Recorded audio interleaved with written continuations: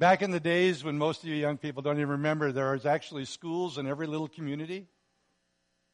I remember when we would have our sports events. Man, we thought it was horrible if we had to drive all the way up to Hendricks, because everybody else was closer. But it was a lot of fun. They called it a district at that time. I guess you'd call it maybe a sectional now. I don't know. But in our district, my senior year, we had a pretty good basketball team. Well balanced, went about 7 deep for a little school. That was pretty good. We were winning most of our ball games.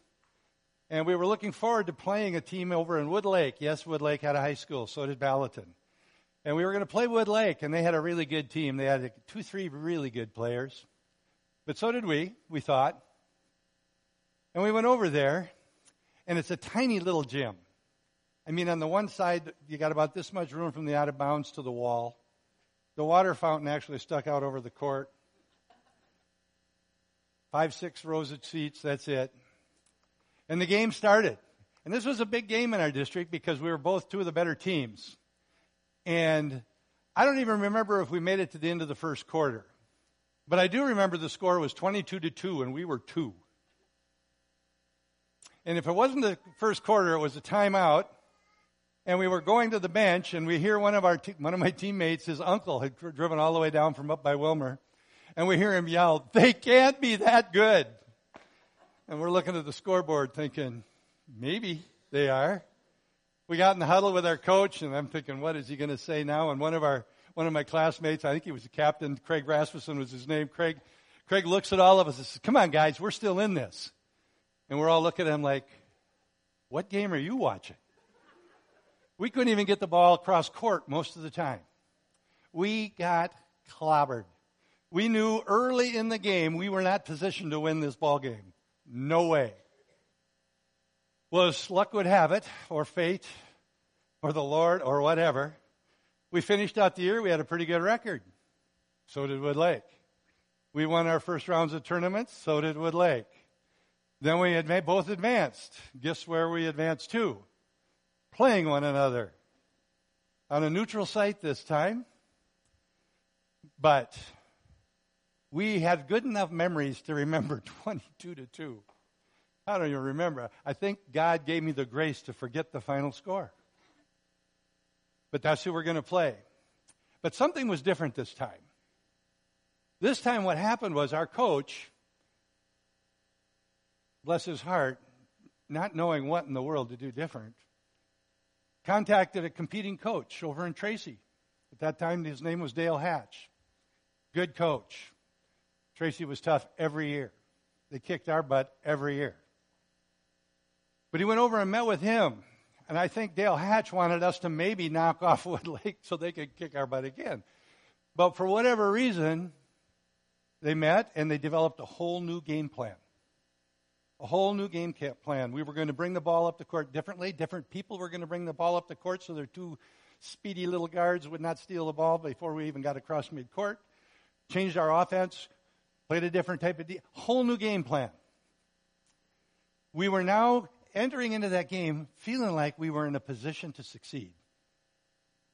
There was enough different. Changes had been made. And we had confidence in the game plan, especially because this other coach got involved, and our coach was humble enough to let him. We were positioned to succeed.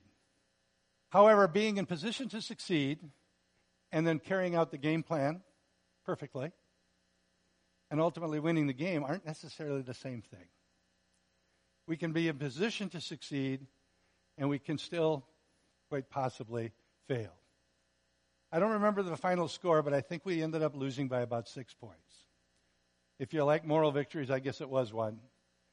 But the good news was we did not feel defeated. We didn't feel like we'd been beaten. We felt like we started the game in a position to succeed. And being a Christian allows us to be in a position to succeed and to live a life that brings glory and honor to God. And to live a life that fills our own lives with blessings. We are put in a position to succeed by the work of Christ. Without Christ and what he did, we are doomed to failure. But as as in that basketball game or as in life, we can be positioned to succeed, but we've got to carry out some things the right way to actually experience the success and the fullness of that success. God gives us a responsibility, even though He has put us there where it is now possible. Before we accept Jesus Christ as our personal Lord and Savior, we do not have the control that we think we have in the direction our life's going to go. Ultimately, the goal is, as a Christian, to live a life here on this earth that brings glory and honor to God, that glorifies Him. Ultimately. And when that happens, our lives are filled with blessings. Not every day is perfect. Not everything goes smoothly. There are big bumps in the road. But the ultimate goal of being in His presence for eternity is in place. And in chapter 3 of Colossians, Paul is writing this letter to the church in Colossae, and he is reminding them, you have been put in position to succeed. Don't go backwards and look at some of these old ways and these old things, because you were defeated. You were lost until Christ came along. So we're going to not going to review much. We know from some of the things Matt shared last week that Paul was addressing their false philosophies. Some of them were almost as silly as the ones Matt illustrated for us very effectively. When we put our life in some philosophy that's not based on truth, it doesn't matter who you are or what century you're living in, it's doomed to fail. The ultimate is failure. But he also spoke about adding all these things, these religious rules, religious activities, phony stuff to our faith, thinking that it's going to help us. But what it does is it waters down truth when we start adding all of this garbage to it. So Paul's addressing this in the first couple of chapters, and then he gets to chapter 3, and it's going to change his direction. I'm going to start by reading a scripture that Matt shared. It was the end of chapter 2. They had went through all of these things. He had been explaining to them all that Christ had done. He was reminding them of the foolishness of what they're adding to it or trying to do. And he gets to verse 23 of chapter 2, and he says this about all these regulations and rules that they're trying to add. He says, such regulations indeed have the appearance of wisdom. They might look good. With their self-imposed worship, their false humility, and their harsh treatment of the body. But the important thing he says is, but they lack any value in restraining sensual indulgences. Now, depending on your translations, you may have some wording that's even more clear, but to really simplify it, it's like this. All of that religious garbage and philosophies and all those things you're trying to add, trying to, get self-control in your own strength, going to change your life. I'm going to quit doing this. I'm going to quit doing that. None of it's going to work because your flesh is going to win. That's what he's saying. Your flesh is going to win. But there is something that changed. He says, because now you are being put in position to succeed because of what Christ did. You were doomed to death and failure. Jesus came, He died on a cross, shed His blood, He was raised from the dead, and He offers us this gift of salvation. And the Holy Spirit lives in us. The power that created the universe now lives in us. We've been put into this position to win. And He's saying you can win. And what does win look like? It looks like being transformed into the image of Christ and living a lifestyle that brings glory and honor to God. Basically, it's going to come down to this. Who are you and I going to resemble, the world or Jesus? Do the things that we do resemble the world, or do they resemble Jesus? Do the things that come out of our mouth resemble the world, or does it sound like Jesus is speaking? We have that choice. And Paul is setting the stage, and he's going to lay a basis for the foundation of all he's going to share here in the following verses. Starting in Colossians chapter 1, or 3, verse 1, he says this.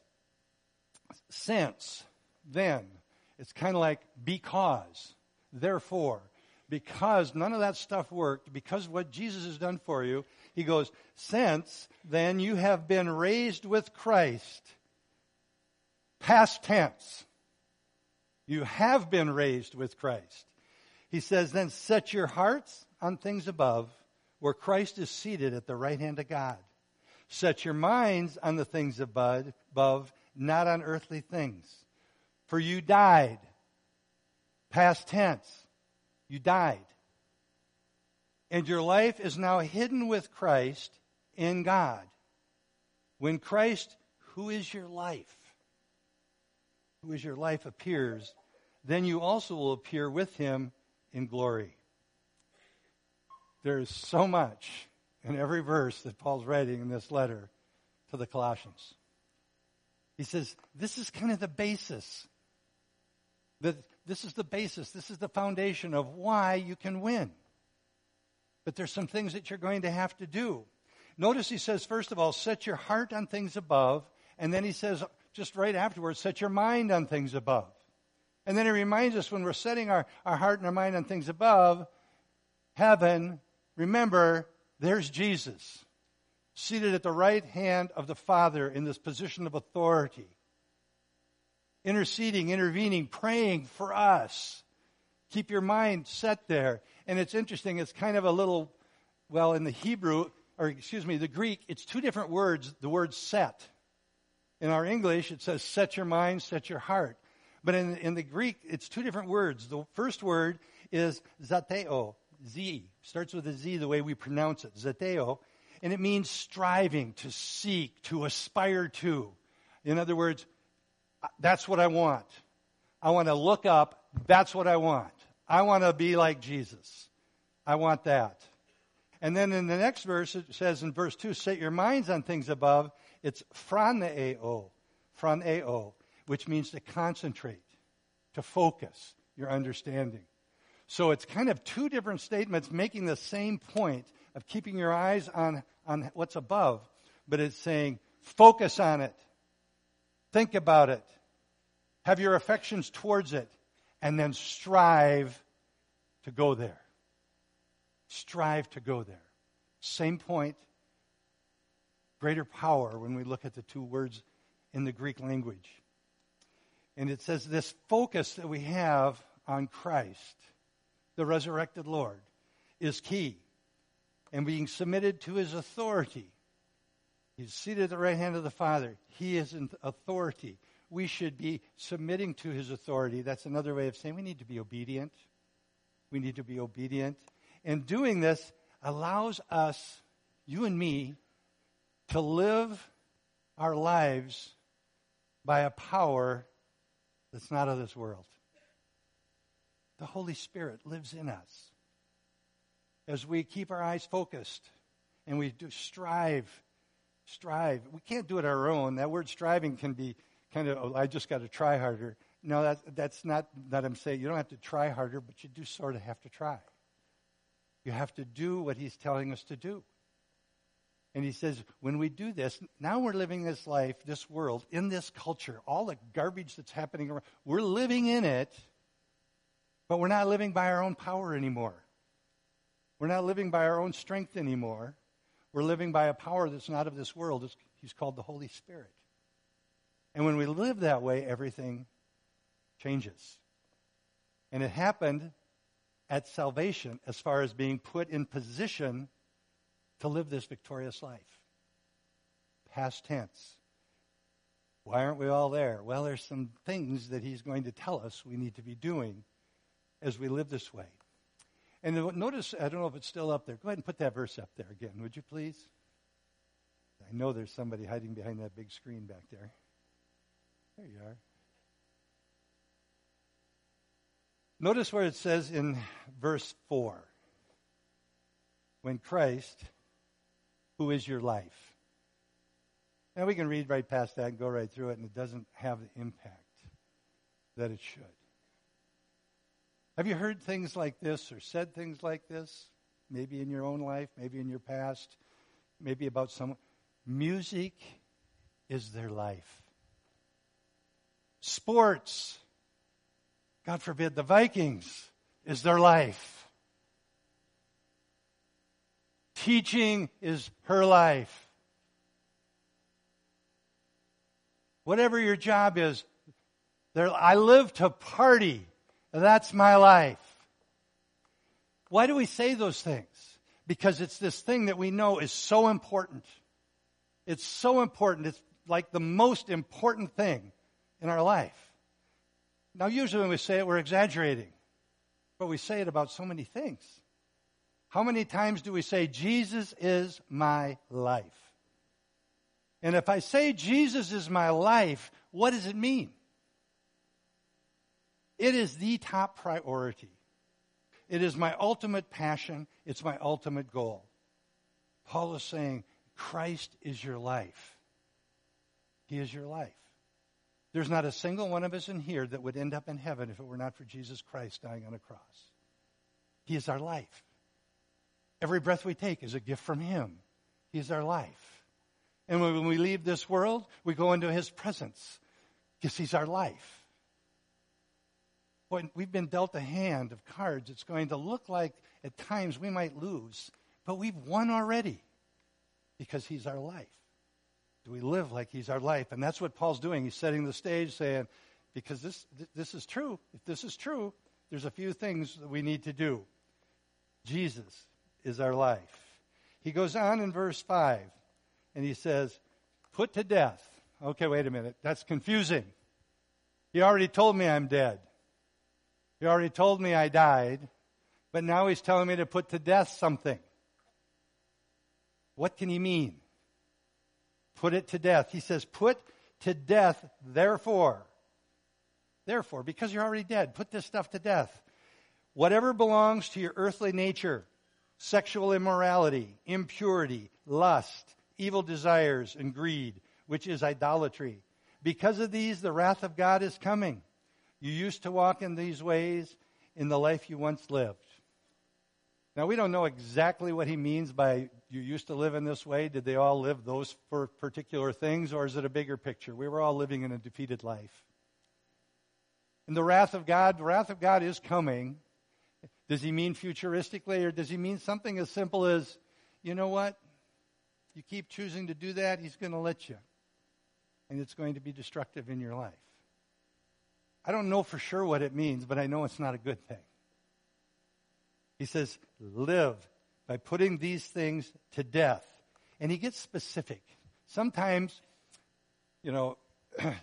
somebody points something out and says, Mike, I think there's a couple of things in your life you need to deal with the Lord on and let him deal with you on. I go, okay, great. Yeah, I will. But somebody comes up to me and says, this adultery thing and this fornication thing and all this lust thing and this pornography thing, you need to deal with those. It has a little more impact in my life when they get specific. Paul's getting specific. He's telling it, this stuff's got to go. This stuff needs to die. This is the way the world lives. This is not the way Jesus lives. Choose again. Who are you going to model your life after? What's it going to look like? What choice are you going to make? And he says, in which you used to walk, the way you used to live. He says, these things lead to death, ultimately. The world may think this is a lot of fun. Our culture is saying, hey, just live free. Enjoy the moment. Don't listen to those people putting all these rules and regulations on you. Don't listen to their morality. Don't listen. Just have a great time. Death. They're proclaiming, live in a way that you're going to spend eternity in hell. Spiritual death forever. As a Christian, one of the things that I was going to say cannot, but one of the things that should make us so uncomfortable as Christians is habitual sin. We make light of habitual sin in our lives. I got this favorite sin. I know it's there, but that's okay. The Nelsons have always battled with that. That's not okay, whatever it is. It's okay. It's not hurting anybody. It's hurting you. As true Christians, we should not be willing to let habitual sin reign in our life in any area of our life. And the Holy Spirit will convict you of what it is. It may not look like this group here that we just read. I mean, we could say count fornication, impurity, lust, all of those. Not too bad. I'm okay there. evil desires, craving for the forbidden fruit. I'm good. Well, Paul says, well, you might be good, but let's go on.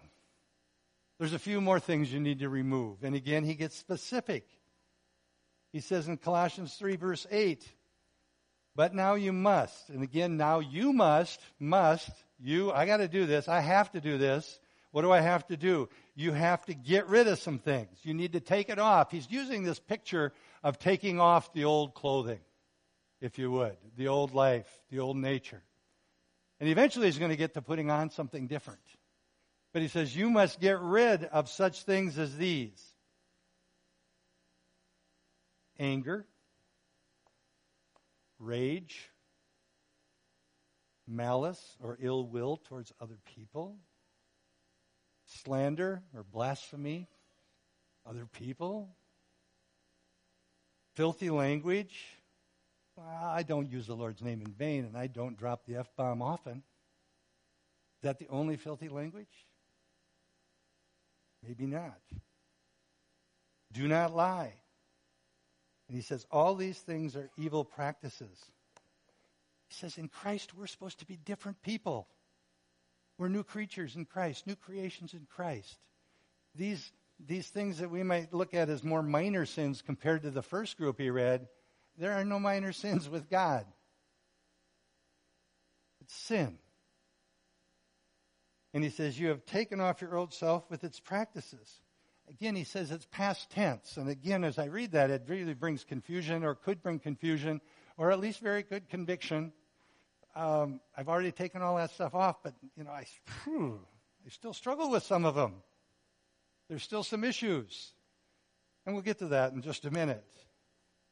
And then he switches direction. Okay, we've supposedly taken all of this off. We've laid it aside. We're dead. Now we're killing that. He's like separating our spirit from our soulish nature, so to speak. We've died to that old, we're born again, but there's some dead stuff that we need to deal with. In verse 10, he goes on and says, I'm going to read the end of verse 9. Since you have taken off your old self with its practices and have put on the new self. Again, he is past tense. Which is being renewed, finally, present tense. In knowledge in the image of its creator. Here there is no Greek, there's no Jew, there's no circumcised, nor uncircumcised, there's no Barbarian, nor Scythian, slave or free, but Christ is all in all. Taking off the old, putting on the new. Taking off the old, putting on the new. Now, I grew up on the farm boy, and all of a sudden you might be dressed to either go to school, or maybe you're going to town, or maybe you're going somewhere else, and all of a sudden Dad says, hey, did you do this? Oh, crud. Darn. Dang. Shoot. I'm all changed clothes. I'm all cleaned up. No problem. I just went out and put a pair of coveralls. Covered everything up. Went out and took care of whatever needed to be done. Came back in, took the coveralls off. This is not talking about putting on coveralls. Many of us put on coveralls instead of throw off the old stuff. We cover it up. We hope it's hidden. From the world, we don't want anybody else to see that, especially Christians. We don't want them to see that. But it's almost like we're deceiving ourselves. We put on these coveralls. He says, no, this is not about coveralls. Take off the old, kill it, throw it away, burn it, let it be dead, let it stay dead.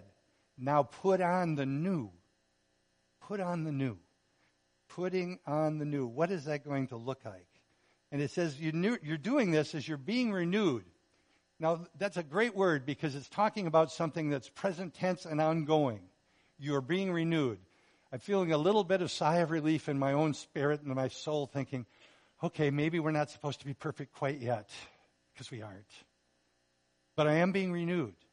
I'm being renewed in the knowledge, in the image of Christ, in the image of our Creator. Then there's no biases anymore. This self part of us needs to be continually renewed and refreshed. And anybody say, yeah, that's true about my life? I mean, constantly. We need it. We live in the world just sucking the life out of us, and all the pressure is being put on us to become like the world. It's amazing how much pressure there is. I was thinking about the marketing in the business world. watching the commercials. What are they marketing?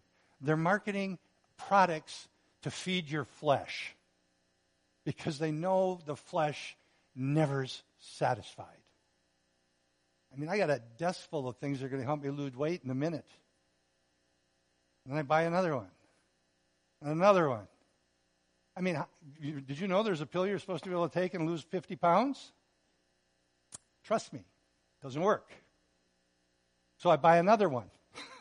I'm sorry, honey, you didn't need to know how much money I spent. They're in my desk. But they're marketing to my flesh. Might they work? They might if I threw off some of the old flesh and killed a few things that I'm supposed to kill. It's got to happen. In the image of our Creator. And it's worth noting that, in Christ, there are no distinctions between groups of people. Paul makes this out very clearly again for the Colossae church and for us. There's no distinctions. It doesn't matter who you are. It doesn't matter what you are. It doesn't matter slave or free. It doesn't matter what race, what nationality. It doesn't matter of your social or economic stature. It does not matter in Christ. We are all one in Christ. And it's just another area sometimes we need to clean up and kill a few things in our own lives in that regard. And then he goes on in verse 12, therefore again. You know what he's going to lay out? I would call them the virtues of Christ, the virtues of the new life. What the new life should look like, because this is what Christ would look like. And as you go through this, you're going to see whether they word them all in a different order or use different words slightly. Most of it's really what? The fruit of the Spirit. Putting it on. It says, therefore, as God's chosen people, holy and dearly loved, clothe yourself with compassion, kindness, humility, gentleness, patience. Bear with each other and forgive whatever grievances you have against one another. Forgive as the Lord forgave you. And over all these virtues, put on love, which binds them all together in perfect unity. Verse 15, let the peace of Christ rule in your hearts. Since as members of one body you were called to peace, and be thankful. Let the word of Christ dwell in you richly as you teach, as you admonish one another with all wisdom, and as you sing psalms, hymns, and spiritual songs with gratitude in your hearts to God. And whatever you do, whether in word or deed, do it all in the name of the Lord Jesus, giving thanks to God the Father through him. He's finally saying, because of all that I've told you, you are able to put on these new virtues. They belong to you. And he starts out by saying, you know what? You were called. You were chosen. In the Father's eyes, you are a righteous and holy people. You have the right, the ability to put on these new clothes, these new virtues, putting them on. And without going through all of them again, you can see the Holy Spirit in us. We can't do this on our own. But it's the natural fruit of the Holy Spirit. As we set our mind, as we set our heart, the Holy Spirit comes through in our lives. And we become transformed more and more into the image of Christ. We have this ability because we've been positioned by Christ. And we now have this ability to put these things to death that he's been talking about. And we now have the ability, because of the Holy Spirit, to demonstrate and carry the virtues of Christ. That's the new clothing. And he says, put it on. Put it on. And I think if you're like me at all, God, it sounds easy, right? Jesus did all this. I'm already dead. I got to kill that other stuff that's clinging to me and cast it away. And the new is already put on me because of Christ. Why is it so blame hard to do it? We are going to all, I think, relate to the truth that it's difficult to kill this stuff and leave it dead. I mean, it's like it's a cat with 9 lives. I kill it, I think I got it nailed, and gee, it's like I run over, resuscitated again, and I go back to this old way again. It's just, Mike, what are you thinking? Why would you do such a thing? It's dead, but it's a daily battle. It's a daily battle. We need to have a mindset. If we are setting our mind and setting our heart on the things above, we need to look at these things that are below, the earthly things, as a very, very, very powerful enemy who wants to destroy us, destroy our testimony at least, destroy our lives as best he can. We can't look at them as just little slip-ups. When those thoughts come, we got to realize that that is an arrow from a world that's dead, trying to come and harm us. We need to realize every day, multiple times a day, that these things are part of the daily battle. And every time we're encountering this, we're encountering our old nature trying to get on us again. And I don't mean we're going to lose our salvation. I'm just saying that old soulish thing with those issues, those sins, are trying to creep back in. Making every effort to respond rightly. It comes back again to take every thought captive. Every behavior you manifest, everything that you do originates as a thought. Take that thought captive right now and make every effort. I'm not going there. It's not like Jesus. Jesus wouldn't tell half-truths. Jesus wouldn't have ill will towards people he deals with every day. Jesus wouldn't lose his temper and walk in rage, waiting to boil over just because somebody's irritating the heck out of me. He doesn't live like that. And the words that come out of his mouth give life and edify and build up. He's not cursing. He's not swearing. We need to take those things seriously as an attack from the enemy, that we can live this kind of life that glorifies God.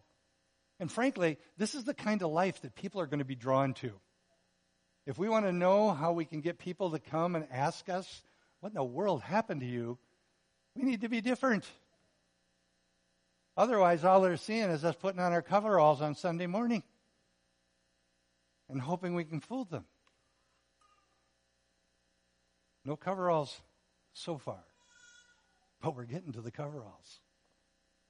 As believers, we're not perfect. We will fail, but we confess and know that we've been forgiven. Those sins have already been forgiven. We just need to get back on track. Kill that thing again. However many times we have to kill it again. Cast it off. Throw it away. Get rid of it. Over and over and over if that's what it takes. A couple of things we need to be doing. One, we need to know the Word of God. How do I take something captive and compare it to what the Word of God says if I don't know what the Word of God is? If I don't know what it says. We need to know that. We need to learn that we have a Holy Spirit. The Holy Spirit lives in us, and He speaks to us. And it might be a gentle, soft whisper, but we need to learn to listen to the Holy Spirit. Hear His voice, and submit to the authority of Christ in that voice. And then we need to do one of the most painful things, be willing to say to somebody, help me, hold me accountable. I don't want that dead stuff to crawl back on me. Help me. If you see it, help me. Don't just gently laugh and say, hey, Mike, come on, that's funny. No, it's not funny. It's the world creeping back on. We need to say, hold me accountable. Go ahead. I would recommend you choose someone you know loves you. That's a good place to start. It's less painful. It's painful, but it's less painful. Let them hold us accountable. Live truly as if Christ is our life.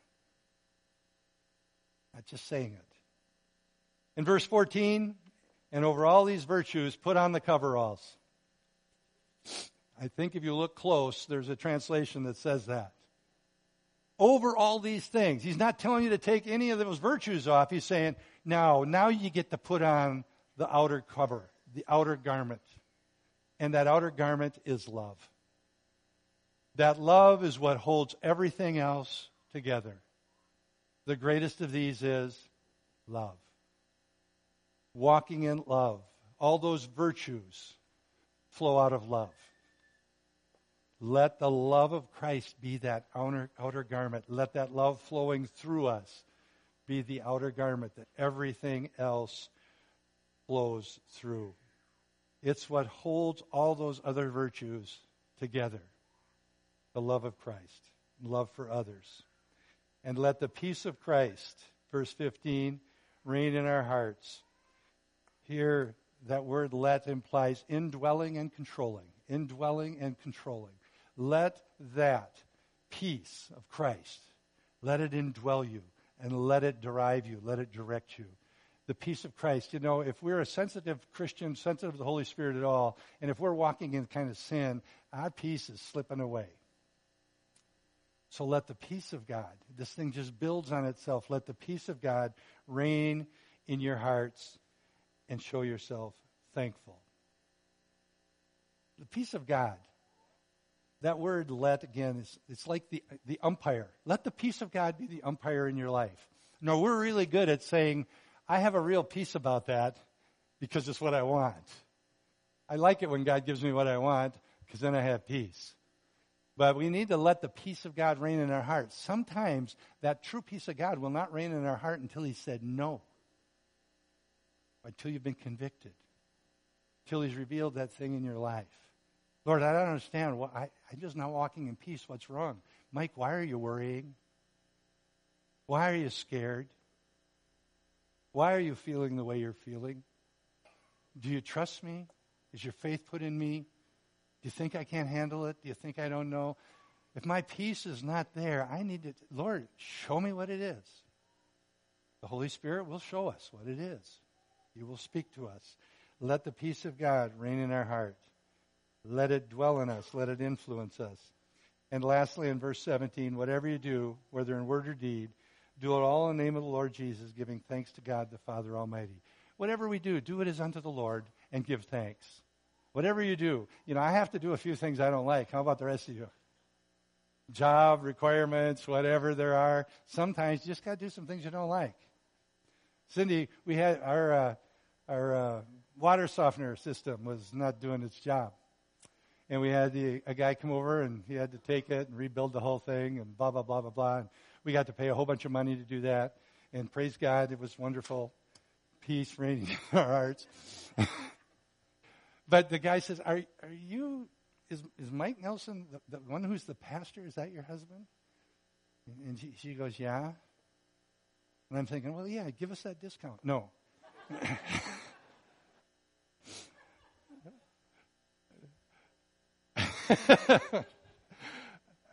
Their peace would have overwhelmed, wouldn't it? No.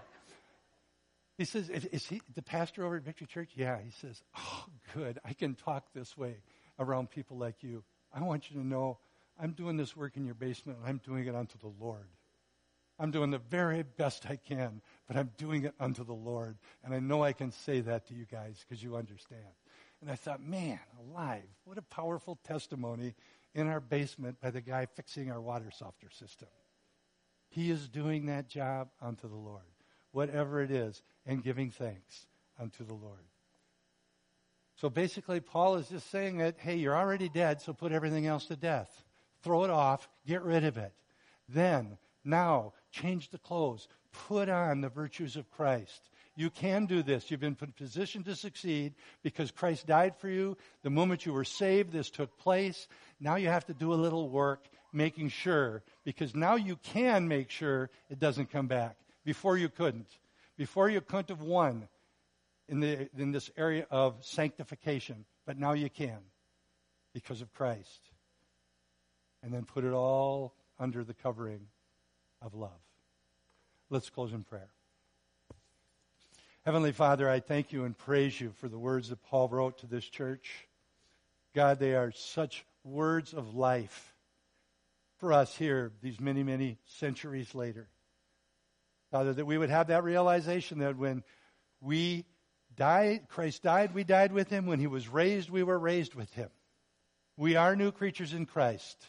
We are now going to spend eternity with Jesus.